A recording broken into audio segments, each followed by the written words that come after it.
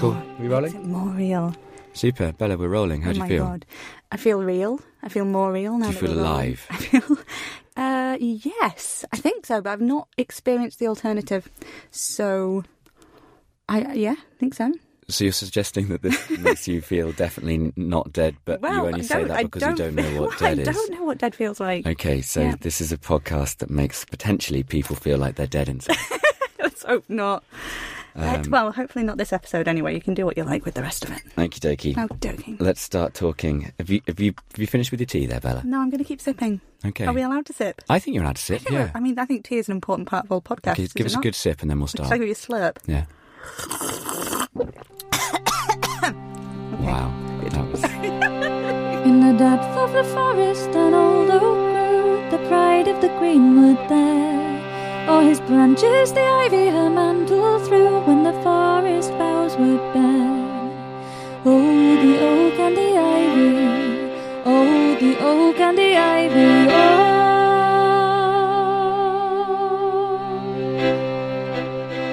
Hello, I'm David Oakes and welcome to Trees A Crowd.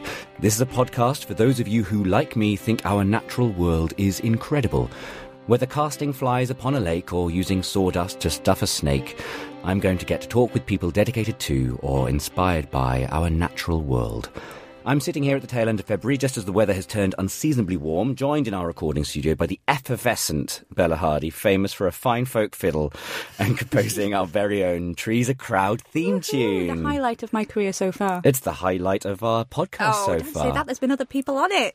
Quick, retract. We don't know when we're releasing this one. This was the first interview we did. Therefore, it's the best so far. I think I got away with that. I think you did. Raised in the heart of the Peak District, Bella began playing the fiddle at an age before recollection. Following her debut solo album Night Visiting in 2007, Bella was nominated for the Horizon Award at the BBC Folk Awards, going on to be named Folk Singer of the Year in 2014. Bella, hello and welcome to Trees A Crowd. This is your life. This is your life. That was. Hopefully there'll be much more of it after today. I'm hoping so too, but you never can tell, so you must make the most of it. I hope that I'm not going to be like the part of your downfall. I mean, if it was, then you would make a killing off this podcast, so it would probably work out all right for literal killing. No. This has already gone quite dark. Dark, absurd. Let's come back into the tree light. Okay, natural history. What's your favourite animal? Bats. Really? I love bats. Wow. Isn't that strange? Why do you go for bats? I love bats. Because Why? they're flappy. Because they're flappy. You write songs for a living. You're supposed to be eloquent. You know that when you're writing a song, you sit for days. Like, you can write it really fast, but I mean, it sometimes just that's fine, and it goes out there. But usually, there's quite a lot of meditative time, even to get to that point. There was a bat called Bella who made me really happy. Yeah. She flew around at night time. Yeah. Look at her. I remember a song. There we go. Something like that. I remember a song from primary school about bats. We're bats, we're absolutely bats. We lie around and sleep all day. At night time we come out to play. We spread our wings and fly away. We're absolutely bats. So there we go. And that was this fortnight's podcast. Thank you very much for listening. Have you ever written a folk song about a bat? No. Now is the time. Well, it definitely is. You've laid the sort of the groundwork with the theme tune for this. Everyone listening wants to hear more. I quite like a comic book, so it would end up being about Batman. Okay. It just would go there. Sorry. That's all right. That's okay. I'm not sure that Batmen fall into the world of natural history. Maybe we should try and get Adam West, if he's still alive, to come on as a guest later down the line to talk about... It could work. He might be sick of bats. I mean, it must be an interesting origin story, that tale. What? Anyway. Speaking of interesting origin stories, It's almost like we scripted this. Segue. So you moved to the Peak District before the age of 1. Yes. To a lovely place called Edale. Edale. I didn't have much say in it, I must say. But yes, I did. Or at least my parents did, and I was taken with them from Oxfordshire, which is where they didn't leave you behind. I'm really glad they didn't leave me behind. My parents ran youth hostels, so they ran the youth hostel in Chalbury in Oxfordshire, and then they'd come down from the lakes to be there. And then they went up to Edale. My dad ran Edale Youth Hostel until about 5 years ago, maybe 6, 7 years ago. And that's why we ended up in Edale. Edale, for those that don't know, it's right in the middle of the Peak District, right across the spine. Ooh, yes. Middle, top middle, I'd say. Top middle, bottom. Because we're still in the dark Hotspot. Peak, so We've gone into Michael Barrymore. For those of you listening in foreign countries, Michael Barrymore is someone we probably shouldn't talk about now. So right top middle of the Peak District, in the shadow of Kinder Scout. The shadow of mountains. And the shadow of Kinder, which is a mountain, I believe, technically, by maybe a couple of foot. It's a big hill, stroke mountain. It's an ambitious hill. It's the biggest mountain in England, not in the Lake District. There you go. Mm-hmm. Facts already. So. This is worth the monetisation of this podcast alone, Fantastic. Which is free. I've been up Kinder Scout a couple of times. It's beautiful. It's quite barren at the top, flat, and it's less barren now than it was, because they've been putting a lot of funding into the Moors for the Future Partnership, which is based in an office in Edale, and is all about trying to re-encourage plants to grow up there that were up there in great quantities before. So the sphagnum moss is the classic one. It's trying to re-encourage the abundance of sphagnum. How do they do that? Plant it and hope for the best. Let's go up. Walk all the way to the top with some moss, put it down, walk back down again. I'm actually the patron of the bog. That sounds like an official title that a Morris dancer might get. They emailed me a few years ago and said, "Will you be the patron of the bog?" And I said, "Are you actually joking?" And they said no. And now I am the patron of the bog. You're the patron of the bog. Yes, I am. Do you get a special bit of bog? Well, I mean, I'm egotistical enough to think that it's actually all yours. It's all mine. I'm imagining you there sort of sitting on a tree stump at the top of Kinder Scout. There's no tree stumps on the top of Kinder Scout. Come on now. There's rocks. You can have a big bit of it. You're sitting on a big rock, being eyed up by a grumpy sheep. Yeah, there's a few of them. and declaring that you are patron of the bog. Lord of all I see. I really hope that your next album is called Patron of the Bog. I tend to say I'm bog patron. It's not much better, is it? No. Again, your use of the English lexicon is awe-inspiring. Yeah. So going back to your childhood, you grew up in Edale before that you hit the heady heights of bog patronage. I did go other places as well before I ended up back in Edale. Was music always a part of your childhood? Yes, very much so. I think there's something about village life, I presume all villages, but maybe it was just Edale, but there was a lot of community singing. There was the church choir that we all sang in. There was always some kind of amateur dramatics thing going on that involved singing. And my dad is from Hull, and I think kind of absorbed some of the kind of Watersons singing in folk clubs when he was a kid culture. The Watersons, for those that don't know about folk music, are really, you ought to know better. Come on. There you go. Learn about folk music. Stop listening, people. Go and tune into some other music. Yeah, type Watersons into your Spotify now. So he loved folk singing. He loved shanties, ballads, that kind of stuff. Did he sing to you as a kid then? He did, and he used to do washing up shanties to get to do the washing up. So, child labour enforced by folk song. Do you now, like if you were to live in a house share, if someone started singing to you, would you sort of have some kind of a Schrödinger me and my reflex? Sisters were Not Schrödinger, Pavlov reflex. My sisters and I were talking about the other day, I have a nephew who is a year and a half old, and we sing at him all the time. Like, every time he does anything, we sing a song about it. We're kind of obsessive singers. And we just realised he's going to grow up in a totally weird, skewed world. That, I mean, it's either going to hate singing and all music, or just presume that everybody does that. It's going to be all horribly disappointing. Well, coming from a family of musicians myself, I just presume that everybody did have music growing up. Hopefully it's going to be fine. So when did you pick up the fiddle, if you're always singing? The fiddle is my granddad's fiddle. It's my mum's dad's fiddle. And my granddad played it in big bands during his army years, I believe. And I didn't really have a choice, so I can't really remember. I didn't like it. I did not like the fiddle. You didn't like that particular fiddle, or playing it in general? I didn't like being told what to do. Do you like being told what to do? No. Fair enough. And the therapy begins. I threw it out the window once. And you still play this fiddle today? No, I do actually, yeah. It's the fiddle. I have two fiddles on the road with me today, and it's the one I pluck. I play it a bit like a mandolin. And does it have war wounds from when you threw it out the window? Thankfully, I threw it into a bed of catmint, so it was fine. I so wish you'd said moss there, a boggy moss. a bed of your sphagnum. patronage was there in the early days. Yeah, there's no catmint on the moors, sadly. No, it was fine. I think when I say I threw it out the window, I was far too terrified to be that rebellious. I think I probably leant out and dropped it about 3 inches and then ran outside and picked it up again and came back in the house. That was my moment. But I didn't like it. And I didn't like it because I didn't like the classical training methods that I was introduced to when I was a kid.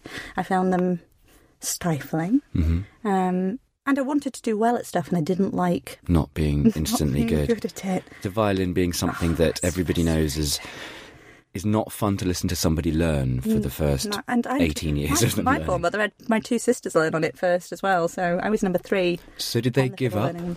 They did not give up. They both can play a tune. Beth went on to the saxophone and was great at that. Emma plays fiddle. She's a great fiddler. Yeah. She has another family fiddle that wasn't... We all learnt on my granddad's, but she got another one afterwards, which I don't know where it came from. Inherited from somewhere. But it was knocking around the house. So yeah, we all definitely play a bit. But yeah, I hated it until I was a teenager, and I'd given it up by then. I'd had a couple of classical teachers, one who I loved and I was really pleased to meet, but sadly her health turned and I'd stopped playing with her, and I went to a folk music summer camp. I basically joined the Ceilidh band at school and ended up on a folk music camp and met loads of people who loved playing music, and from that point on it made sense because it was sociable and it was fun and we drank and it was great. Drank, obviously non-alcoholic cordials. No, don't be ridiculous. Okay. I think a lot of people who are in the arts get into it because of some kind of youth drink. because of drink, because of hard spirits. No, because of youth clubs of some kind, you get to meet people with the same kind of things, and it goes on. What's been fun in my journey through the arts is the people I met then have been the people I've sort of grown up with. Absolutely. Did you find that people from those folk clubs ended up being alongside you? Absolutely. They were the people who I spent all of my holidays with because we formed bands because we couldn't afford to go to festivals. So we weren't kind of a local group. We'd gone from this kind of Ceilidh band to a summer school in Durham where there was 100 young people playing folk music, and made friends with all of them, and then wanted to see as many of them as possible and couldn't afford to buy tickets for festivals. So we formed bands to go to festivals, to have parties, which is how I became a musician. Yeah. It's all driven by hard alcohol. By the booze. And actually just the want to have a nice time and hang around with really nice people. The joy of folk music is that it attracts people who are not in it because they want to look cool, because it really wasn't. I mean, it's gone through a cool phase now thanks to Mumford & Sons and that kind of band. Sort of modern pop revival. The folksy revival, as I would call it. But there wasn't a folksy when I was a kid. It was just folk, and it was not cool. And so all the people I met as a teenager they didn't care, and it was great. They were nice people. So, yeah, I spent all of my teenage years with them and went to festivals and became a performing musician. And here I am today. And here you are today. In this very booth. So at what point? You went to university after... I did. I want to say Edinburgh. York. Damn it. St John's. St John's. Studying... English literature. Like all the best people. All the best people did study English literature, and then subsequently afterwards ended up not doing anything related to English literature. Whoever did. I don't know. No. I can't name a single person. No.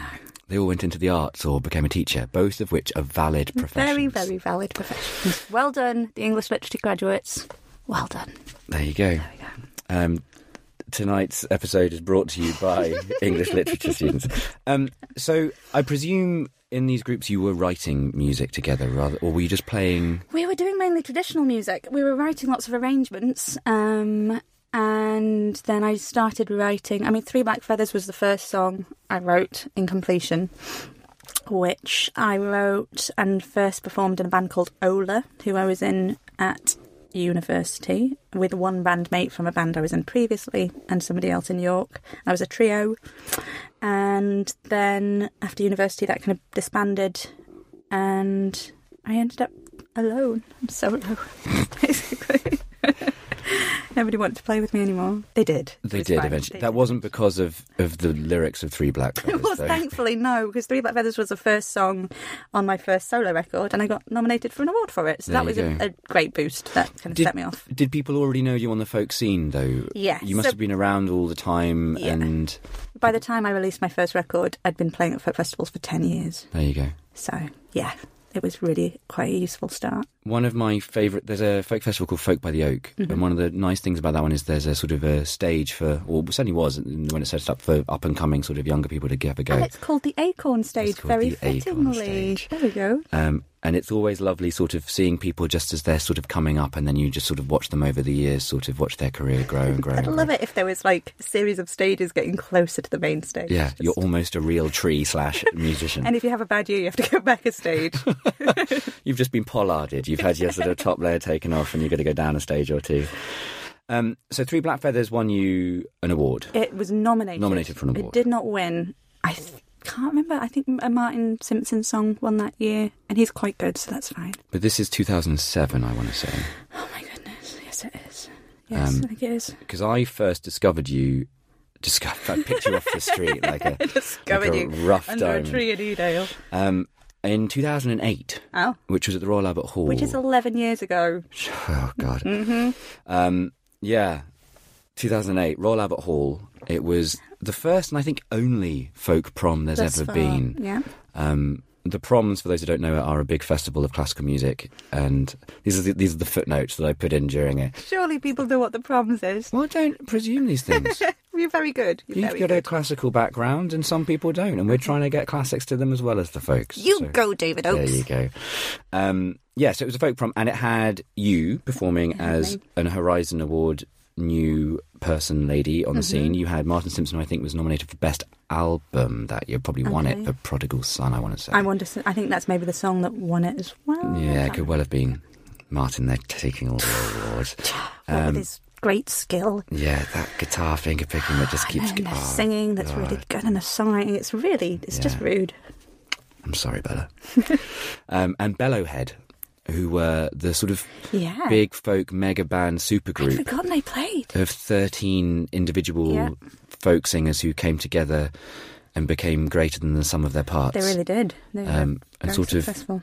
There was that thing, you mentioned Mumford and Sons earlier, and having that sort of pop folksy revival. Alongside that, you had this sort of semi-mainstream, genuine folk, traditional ballad thing that they were kind of spearheading. Yeah, in a very kind of upbeat dance way, but not obviously a doof-doof dance way, in a folk...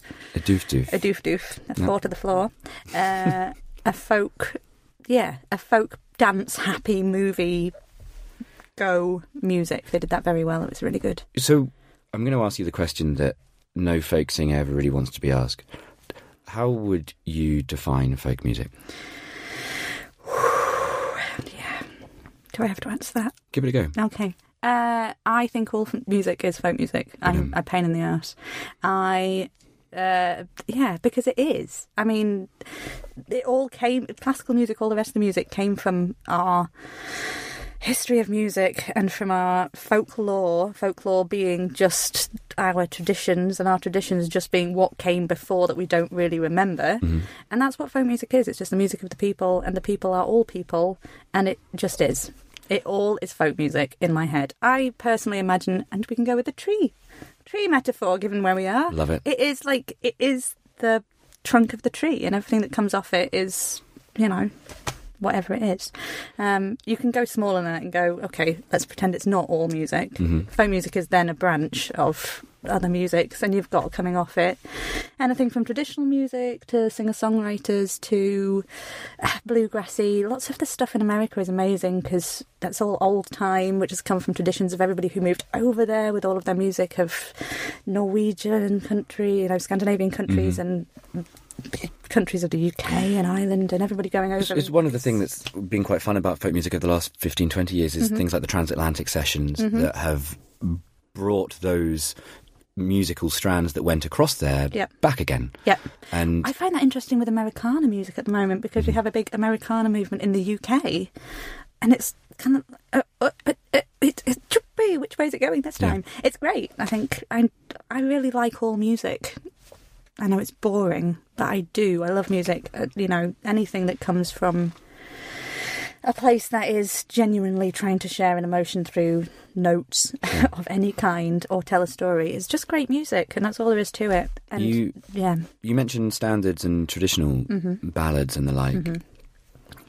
So if there is something traditional in there, something oldie worldy, I'm sort of dragging us back to child Childhood. Child ballads and stuff. Oh, child's ballads, not Yeah. childhood at all. The old James Child. James Child. Francis James. Who was a man who collected and recorded lots of different traditional folk songs from the people by travelling around the country in the same way that Percy Grainger did. And so there sort of becomes these anthologies of traditional songs. And you were saying that you were growing up playing them with your bands. Yeah. Do you feel that these sort of more traditional things have a greater hold upon what folk should be?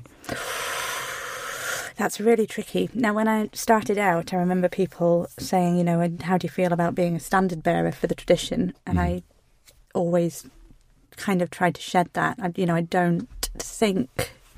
I think it's almost a disservice to the music to suggest that it needs standard bearers. These songs are here because they're amazing, because they've stood the testament of time, because they are timeless. They're stories that talk across, generations and generations. And I think that you just have to perform whatever you want to perform, and it's fine. And the songs will survive because they're good songs. Sure. And it's thinking far too much of ourselves to suggest that we are more important than them enough to matter in the grand scheme of things. I can't remember what your question was. That probably answered it in a roundabout way. No, I mean, I've got so many questions I want to ask, really. I mean, there's... How many hours do we have? How many hours have we got? I think we're running out of time. No, we're not. We'll just edit out the beginning bit. The bit with you drinking the tea, we'll get rid of that bit. That's the most important bit. It was. It's all about tea. Yeah, there are certain kinds of songs, like night visiting songs and lots of animal transformation-y songs. Yeah. Are there any particular sort of genres of folk ballads that I enjoy more than others? I love them all. I think that's one of the things. I mean, things like the night visiting. Have an opinion. Have an opinion. Yeah, have an opinion. Stop to sing on the fence. Yeah, get off that folky fence. I like the shanties. Great. Is that from? But is that shanties? Is that from your father again? Potentially, I like the shanties because of their pace, and they've got a movement to them by the very nature of what they are. They're working songs that were meant to be keeping people in time to do a job together. Sure. And they do not have the most ingenious lyrics generally, so I don't like them anymore. I take it back. I hate the shanties. I've always actually really liked sea songs, which is weird because Derbyshire is landlocked. Well, I would suggest, I mean, there's a collection of Christmas songs that you released, which I think all of the songs in that have a certain rhythmic drive to it. Like it really does sort of push through. I mean, you can reimagine the shanty in a landlocked place, I imagine. You could, I'm sure. I mean, and there were working, land shanties. There were work songs of the land, which would have worked in a similar way. I just don't know any of them, and I should get off my arse and learn some. A number of your songs look at people who work the land, I guess. There's songs like Dog and Gun and Herring Girl, for which you won an award for. Yay! Yes, I did. Which is a brilliant award. The one thing I didn't realise was that the folk awards were made according to the song. Yeah, so they've all got characters on them. Yeah, your Herring Girl folk award is a Herring Girl. Yeah. Tell us about that song. The Herring Girl I wrote after missing a documentary on BBC4 that somebody told me about. It's a really interesting story. And I literally just read up on it and sat down and wrote The Herring Girl. It was one of those examples of a song that just happened. And actually Three Black Feathers is the other time that I've written a whole song in one blow. So I should probably try doing that more. It's about... It's a ballad song. It's a song written very much in the style of these traditional ballads you're talking about. And it tells the story of... I don't know, I've not listened to it in ages. I've sung it in years. No, I have. I sing it all the time. It is the story of a girl who works as a herring girl, who were the women who would stand at the quays at the dockside, ready to gut and barrel the catch of the day when the fishermen came in, to go straight off to market, because it was all just done there and straight off and gone. And they worked in teams of 3, 2 gutters and a packer as a rule, and the packer was the tallest, do lots of getting everything into the barrels, shipped away, and the good gutters could gut up to 80 fish in 1 minute, and I've always found that amazing, because you just can't fathom it, like more than 1 fish a second. That's crazy talk. But they travelled all around the place. They had very interesting lives. They were generally, young women starting out, and they, worked all through their lives sometimes. They travelled around the coastline from Stornoway is where my song begins. And there is a statue of a herring girl in Stornoway. And they travelled wherever the season went. So they went up around the north coast of Scotland, round the Northern Isles to Orkney, Shetland, down. Had you spent much time in Stornoway when you wrote it, or have you been up there since on a pilgrimage? No. You've never been there at all? I've been there once. I've been there once years ago when I was playing on a cruise ship. Okay. A folk cruise ship. Folk cruise ship. A folk cruise ship that stopped in there. That's an actual thing that happened once. Isn't that folk cruise ship. Folk cruise. There was a folk prom, and then a folk cruise ship. And then they cancelled folk music after that. They'd done everything. It's all done. Yeah. Yeah. I think one of the fun things, if you look at the more traditional folk songs, often they're warnings. They're society. Well, the warning songs, that's kind of a whole thing of its own, is the warning songs. Give us an example of a warning song. Anything that starts, beware, take care. There's, beware, like you brave heroes who handle a gun, take care of wild ramblings at the setting of the sun. What's that? Molly Vaughan. Fanny Blair's another one. How does that start? Are all the warning songs about women who didn't pay attention to patriarchal authority? I think they... basically life is, isn't it? No, they are... I'd say the largest percentage of them probably are. There are warning songs for men to also be wary of young ladies. I mean, Fanny Blair's actually a song about a man, Thomas Hegan, I think, in the version that I sing, who, and it's again a timeless story. He is accused of rape by a young girl who is underage, but he said he didn't, and it's a court case, and he's just about to be hung, is the ballad.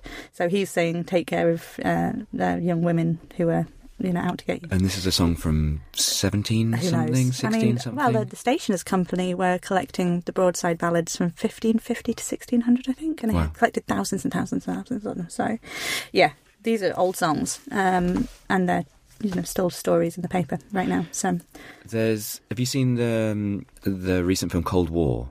No. It's beautiful. It's set in Poland, but they're setting up a sort of music school around the time of the second, where are we? I can't remember. It's sort of Second World War-y, going through the Cold War. And they go around Poland recording and documenting different Polish folk songs around the time. Oh, right.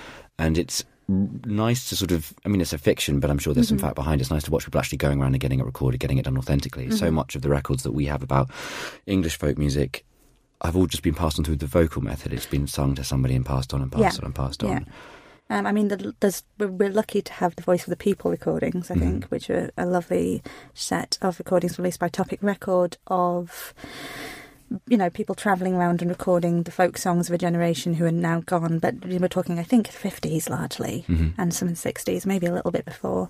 There's stories in the CDs of those people, and you can learn about who they learnt from and who they learnt from. So thankfully we do have some records, actually, of those chains. But that, it's the nature of the oral tradition, as we call it, the oral tradition, to be passed that way, and that's just how it is. Do you think the loss of, for want of a better phrase, of rural working class, do you think that has meant that folk music itself is starting to die off in a way? What's tricky is that folk music isn't really present in the rural working class that's there. Rather than anything else, I think it has become a middle class pursuit. Yeah. And that's not, of course, there's examples that are the exception to the rule, and lots of them. But in my knowledge of the rural working people that I mix with every day, because I am from a farming village, we're upland farmers in where I come from. I am not an upland farmer. I'm a folk singer, but I'm... No, you're the patron of the bog. I am the patron of the bog, absolutely. But I couldn't name you a musician I couldn't name you an upland farmer that could sing you a folk song in my area. When I was growing up, there was the shepherds up at in Yorkshire, in the south of Yorkshire, in the Holmfirth kind of area, and in fact up in Northumberland as well, there was sets of shepherds who knew the shepherding songs. Up in Scotland, much more so. Up on the east coast, the Bothy Ballad singers, lots of rural working people who still remember the songs. Sadly, in England, in my area certainly, I'm not aware of it. Sure. And is that meaning the death of... I don't know. I don't know if that's a new thing. I think maybe this happened with the Victorians. I'm not sure what to blame, because folk music went very musical for a long time, and I don't know if it's ever really come back from that. I think if ever in doubt, blame the Victorians for everything. I generally do, yeah. I mean, I've been in bars in Scotland. What were you going to say? I've been a Victorian. I've been a Victorian. You have been a Victorian. Did you know that I'm an actor? No. I've been in bars in Scotland and in Ireland and even in Wales, and you've had sort of people like turn up with instruments. Yeah. I was in a park the other day, weirdly, in London, and there were three musicians sitting around a table. There was two playing guitar, one singing, one with a mouth organ, and a guy with a tambourine and a couple of drums, just sitting at a coffee table with some lyrics out on the table, and everyone was looking at them like they were strange. And I was like, you're getting free live music to accompany your cafe today. Enjoy yourselves, people. But everyone's like, can't they do it inside? Can they be like folk music for the people, but just those three people? But just not these people. Yeah. Folk music for those people. It's interesting, and you're absolutely right. Like, my experiences of Ireland are that it is just so much more common. In Scotland, it's the same. In Scotland, and I lived in Scotland for 8 years, and it's just, it's much more common to walk into a pub and there'll be people playing fiddle in the corner, and nobody bats an eyelid. And it gets integrated into the media much more. Radio stations are not quite so segmented in their programming. It's just, it's tricky because I'm not doing anything to help it, so I can't really criticise it. If you know what I mean? I don't know what we do, and I don't know if we do anything apart from just wait and see what happens. Well, I think it will unfold one way or another. I think it's sad that most folk venues these days are pre-booked, pre-ordered, buy a ticket online, ticketed events, as opposed to come along, sit down, have a whiskey and see what happens. The problem is that you can't, if you play the come along, have a whiskey, see what happens, you can't book artists to come because we can't go and play gigs without a guaranteed fee. And they can't give you a guaranteed fee unless they've pre-sold their whiskey and their fireplace seats. Yeah, so I mean, you can absolutely do that with local artists, with floor singers, which is a very important part of the folk culture of England and the whole of the UK and it's one of my favourite things actually, is to get to turn up and do a show and have floor singers, and to just to go to a folk club and listen to the floor singers first is where I'll pick up all my best song ideas. Go, I like that one. I'll learn that one. I'll have that one, please. So you can absolutely do that. But the culture of going to those things is slowly dying off. So speaking of songs and writing songs and being a folk musician, to what extent does the natural world inspire you with your creations? I hate it. I just watch telly and close the blinds. How much does it play a part? It's very tricky to disassociate creativity from general life, I find. And one of the joys of my career is that they do combine hugely. It's also can be very troublesome because you have to be careful how much you associate yourself with your work, I find sometimes. But for me, being in the natural world is just a very important part of who I am, and the music creating is just who I am as well. Sure. So it's very hard to kind of dissect and go, how much is it part of the music? But I suppose entirely, because they're both from the same Can you separate fountain. Art from the artist? Yeah, so... Yeah. The answer's probably no. Well, the good one's probably not. Are there any of your songs that you can particularly remember going, I saw that Robin and I wrote that song about that Robin? No. E-Dale is in all of my songs. Like, it just crops up all the time. Well, one of your albums, I presume, is basically named after it. In the Shadow of Mountains. Exactly. Yeah, it basically is. And I think in the opening track of that, Mary Mean, in fact, there's bulrushes that grow in one spot in E-Dale, literally just behind the train station. And I'm sure there's other spots as well, but they're not everywhere, that's for sure. And I saw bulrushes growing one time and wrote the lyrics to Mary Mean on the train station, which is... Yeah, so there we go. Saw some bulrushes, wrote a song. There you go. Yeah. And I think I'm very much inspired to learn folk songs by the surrounding area. I can't help at the moment but be walking around singing If All the Young Girls Were Like Hares on the Mountain, which is an amazing traditional song. I love it. I've never recorded it, but I just, sometimes you're just out being somewhere and a song is in your head and you can't help it. And that happens a lot. With the joy of getting to walk out your front door and be in a beautiful place. Are there folk songs that you know that you haven't recorded for whatever reason, but are there songs that you kind of don't want to put down? You want to keep them more ethereal and ephemeral? No. No. No, monetizing lots of no. Let's put it up on iTunes and make as much money as we can. Yeah, basically. Fair enough. I mean, but then I never do sing stuff for the... I'm a terrible business person. I'm a terrible business person. I sing songs because I love to sing songs. I record songs because I have to try and make a kind of a living out of it. And actually, that's not even for the iTunes thing. It's more just so you've got something to... take on tour. And actually to sell a tour on, because venues don't necessarily book you unless you've got product, and because product means that you're promoting. Sure. So it's all tied in that pattern. But very much I do that in order to be allowed to sing. I'm never going, oh, what am I going to put on the next record? What am I going to do next? What am I going to do next? I totally go, okay, I'm going to have to pay some rent, which means I'm going to have to do some gigs, which means I'm going to have a product, which means I'm going to have to record something. Sure. What am I doing right now? What am I writing? What am I feeling? And I love to write and I love to sing.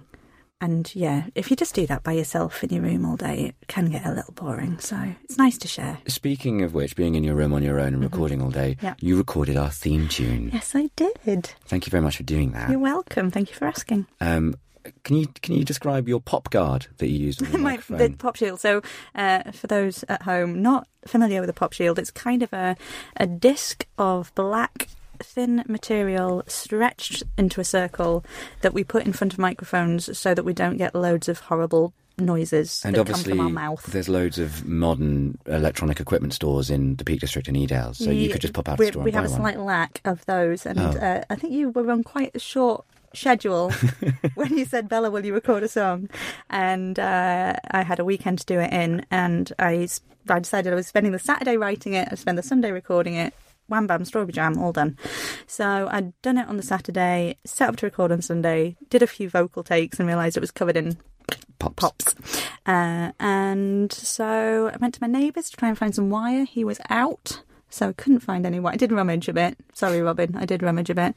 And so I found a knitting needle, which I bent into a pop shield, stretched some tights over it. And there you go. That's Do it yourself podcast theme tune. That's how you make a pop shield. Where did you find the lyrics for our theme tune? I thought you were going to say, where did you find the knitting needle? Where did you find the knitting needle and the tights, especially the tights? Well, the tights were in my tight drawer. How did you come up with the lyrics for? The lyrics are off the Bodleian Library website. So I spent most of the Saturday of that process digging around in books. I went through a load of... I tend to start with the books. I went through a load of traditional songbooks, poetry, just looking at poems about trees. I mean, I'd given you quite a loose... You'd given me a really remit. loose... I just said tree. Something treey, probably. Tree-ish.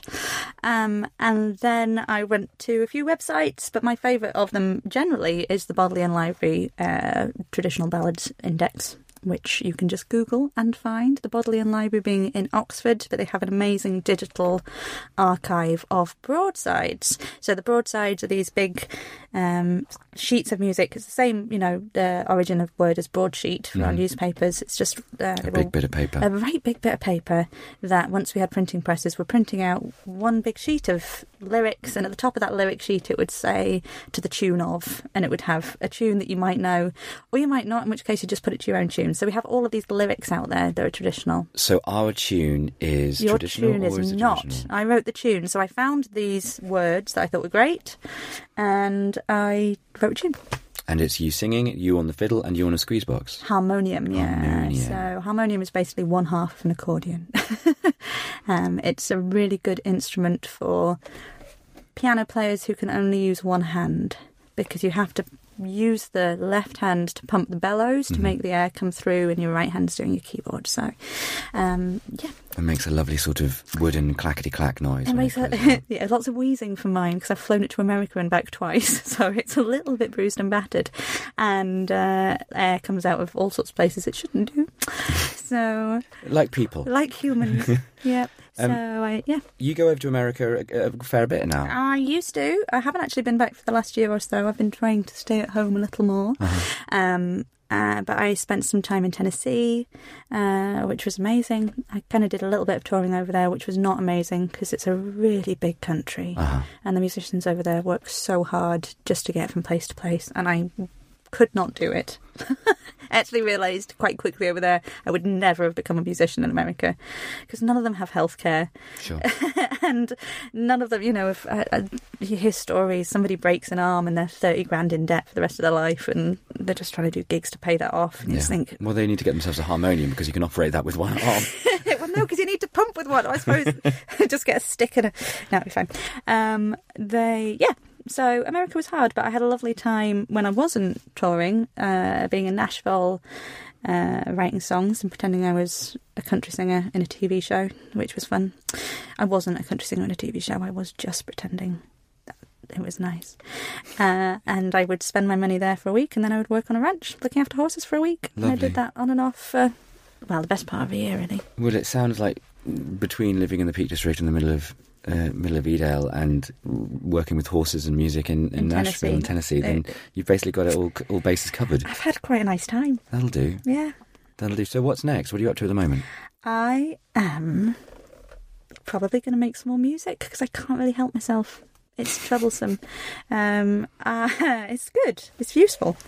I'm going to do a best of this year, which makes me feel really old, but really I've just released 9 records and it's about time I kind of went, hey guys, do you remember these 9 records I made? Let's go back and listen to those again.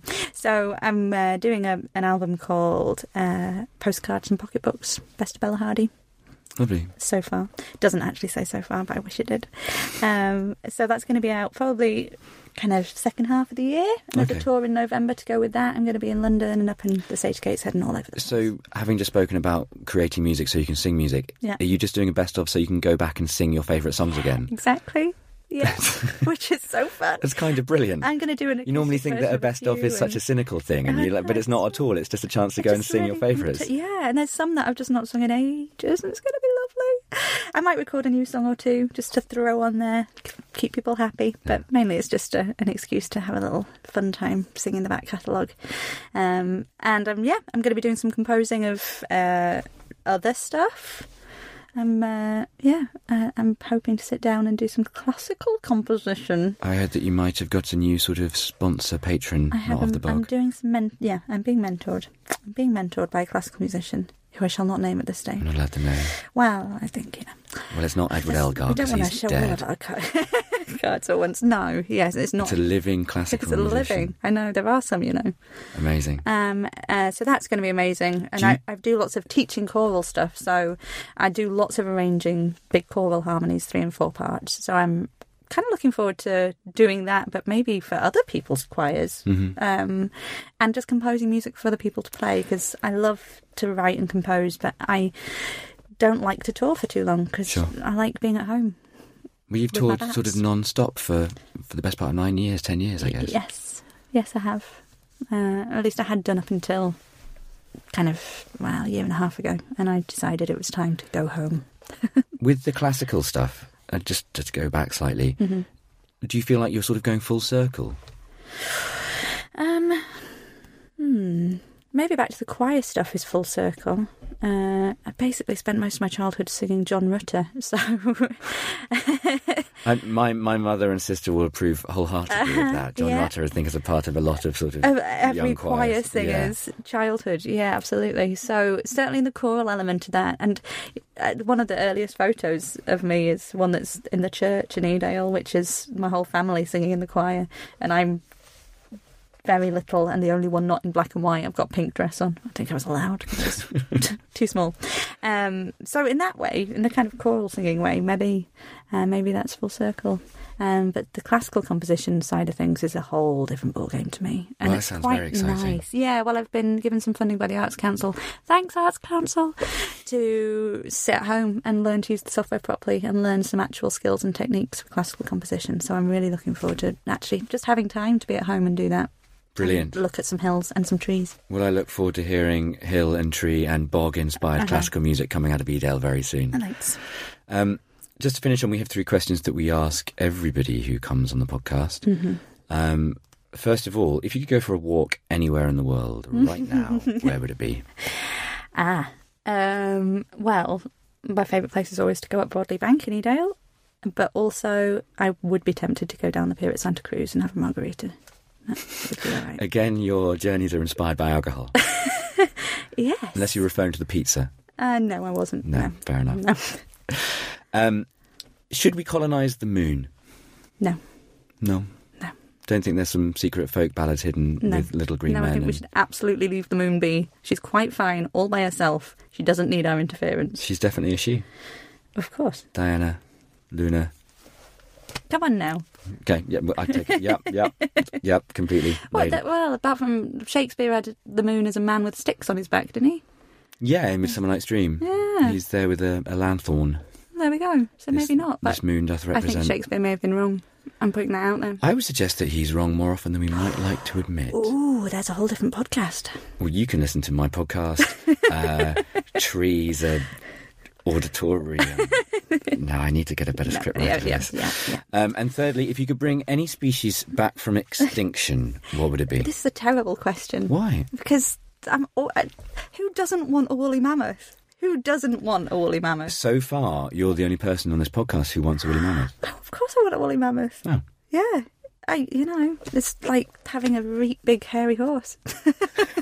With tusks. Tusks. Really big one. There's a very good TED talk about the possibility of bringing woolly mammoths. What's mammoths. woolly mammoth? Let's go with that. Back to life, and because we found frozen in Arctic. You were there? I was out there. I was out there with a pickaxe, and yeah, they found like fully frozen biomass of mammoth from which we could potentially clone and interbreed with. Well, I think now I've laid my stake out there for having one of the first woolly mammoths. Please, that would be great. I think Edale could take it. When I asked which animal do you want to bring back from species, I wasn't saying which one would you like to bring back so you can have a pet. Oh, I see. Are we thinking about the better good? Oh, look, there goes the patron of the bog on her mammoth. A woolly mammoth. Yeah, I think it would be a really good logo for the Moors for the Future partnership. And there's probably a couple up there somewhere buried deep in the peat. Maybe, they find all sorts down in that peat bogs. The Piltdown mammoth or the... The Kinder Mammoth. The Kinder Mammoth found. waiting for the next Earth movement to rediscover it. Bella, thank you very, very much indeed for coming in and talking to me. Thank you for having me. Please come back again soon when you're a classical musician and we can talk more about mammae. And maybe trees, actual nature. Oh, trees. What's your favourite tree? Oh, all of them. But I quite like a rowan. Yes. Yeah. There we go. Yeah. Wonderful. Thank you very much. People can follow you on the Twitters. They can, at Bella Hardy. And they can follow you on the Instagrams. Also at Bella Hardy. And they can follow you on the websites. BellaHardy.com. There's a theme here. Is this your name? And one question.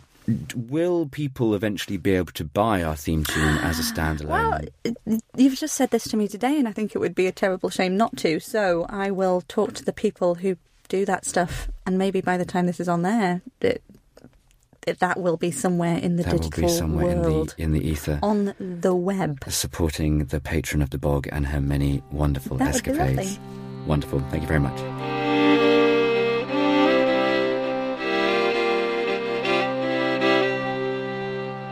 And that was the grin-inducing Bella Hardy. Thank you, Bella. Since we recorded that interview, she has indeed made our theme tune available in full. So head across to treesacrowd.fm to find links to that and my blog for this episode. As this is my podcast, I'm now going to use it shamelessly. If you like hearing my voice and you'd like to hear much more of it, from the 25th of June, I'll be appearing as Hamlet in Hamlet at Shakespeare's Rose Theatre in York. You'll find all the information you need through my website, davidoakes.co.uk. Back to Trees a Crowd. In a fortnight, we've a particularly exciting three-handed interview available for you. But until then, here's just a little bit more of our very favourite patron of the bog. Oh, the oak and the ivy. Oh, the oak and the ivy. Oh. I completely forgot to ask you about Bella's Den. Okay. Tell me about Bella's Den. Bella's Den is a book that was written by Burley Doherty, who is my neighbour in the part of the village I grew up in.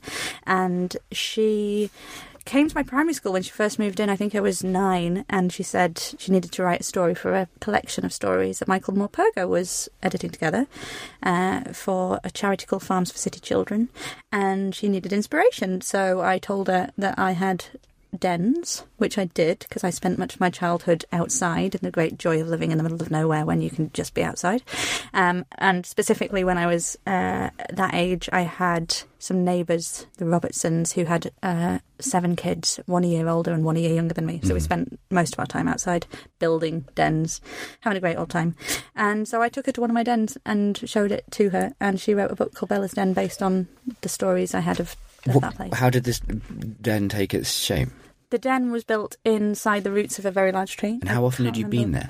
Like, had there been like 30 years since you'd last been in your den, or do you, as a human adult female, do you still frequent your den? I have been down there in recent years. I'm not this year yet, but we're only in February. I think I went down there last summer to see what was going on, but it got taken over by foxes at first, and then badgers down there. So there's a badger set down right by the den now. I tend not to go and hang out with the badgers too much. But it's an amazing space. It's right down by a bit of a meander of the river, and it's completely just inside the roots of this tree. The river's washed it out a few times, and it's thoroughly enclosed, and we just built across the front of it, and we used to sleep down there all the time. I fear that knowing that there were badgers down there, I might just go more often. We'll go, yeah. Honestly, we used to go when I was a kid. After we'd first built it, the foxes moved in down there, and we used to go and sleep when the foxes were down there. I'm a bit scared of the badgers. Well, don't be scared of the badgers. But they chase children and eat their sandwiches. They are the largest wild omnivore in the Great British Isles, right. I believe. Okay. There's another fact for the day. Potential fact. I should have said that with more certainty. And then, do you want to say it again? You can edit it in. Did you know the badgers are the largest... no, don't believe me for a second. I'll get a badger specialist in next week, and they'll tell you all the truth about badgers. Bella's Den was great because it got put into this anthology called Muck and Magic, and the authors who composed the stories all went to a big launch, and I got to meet them all, including I've actually got the. Do you want to see the book? I'd love to see the book. I've got the sound effects because it's real. Look, there's a real book there. There's a real book. So this is one of my prized possessions. Is the copy from the launch. I reckon I was 11 when this came out. The first person I bumped into, well, I didn't. My mum recognised him at the bar on the way in, was Ted Hughes. So I went and chatted to Ted Hughes, and he signed my book. Has he written in your book? Yeah. There we are, for Bella, Ted Hughes. So both you and Ted Hughes are in a book. Oh, this is everybody's signature. Yeah. So some quite cool people in there. Joanna Lumley? It's Joanna Lumley. Wow. I'm more impressed that I can read her handwriting more than Quentin Blake, Michael Morpurgo. This is wonderful. Isn't it amazing? That's absolutely beautiful. And you're in it. You're a character in this. I am. And Bella's Den is in there. Brilliant. Mm-hmm. And you can buy the book separately now. You can buy... So, yeah, Bella's Den... Not the Muck and Magic. It's interesting because lots of primary schools had Bella's Den in for a while. So a few people just seem to know me through primary school education. But it's on a second pressing now. It came out... I think Yellow Bananas published it first, and now Barrington Stoke have published it. And yeah, you can buy Bella's Den and read all about me as a child. There you are, in your blue pullover on the final page. There's it's funny because it is a fictional-ish story. There's bits of truth in it, and quite a lot of fiction in it. Well, it sounds much like folk music, doesn't it? It's got my dog in it, who was called Polly. And it's got a great line in it where I'm playing with a girl, and she says Bella used to have this moment where she'd take a look in her eyes and then she'd just vanish, but the look in her eyes basically just said, I don't have to play with you, you know. And that's pretty much me as a kid. That sounds like you. Fantastic. Wonderful. Thank you very much, Bella.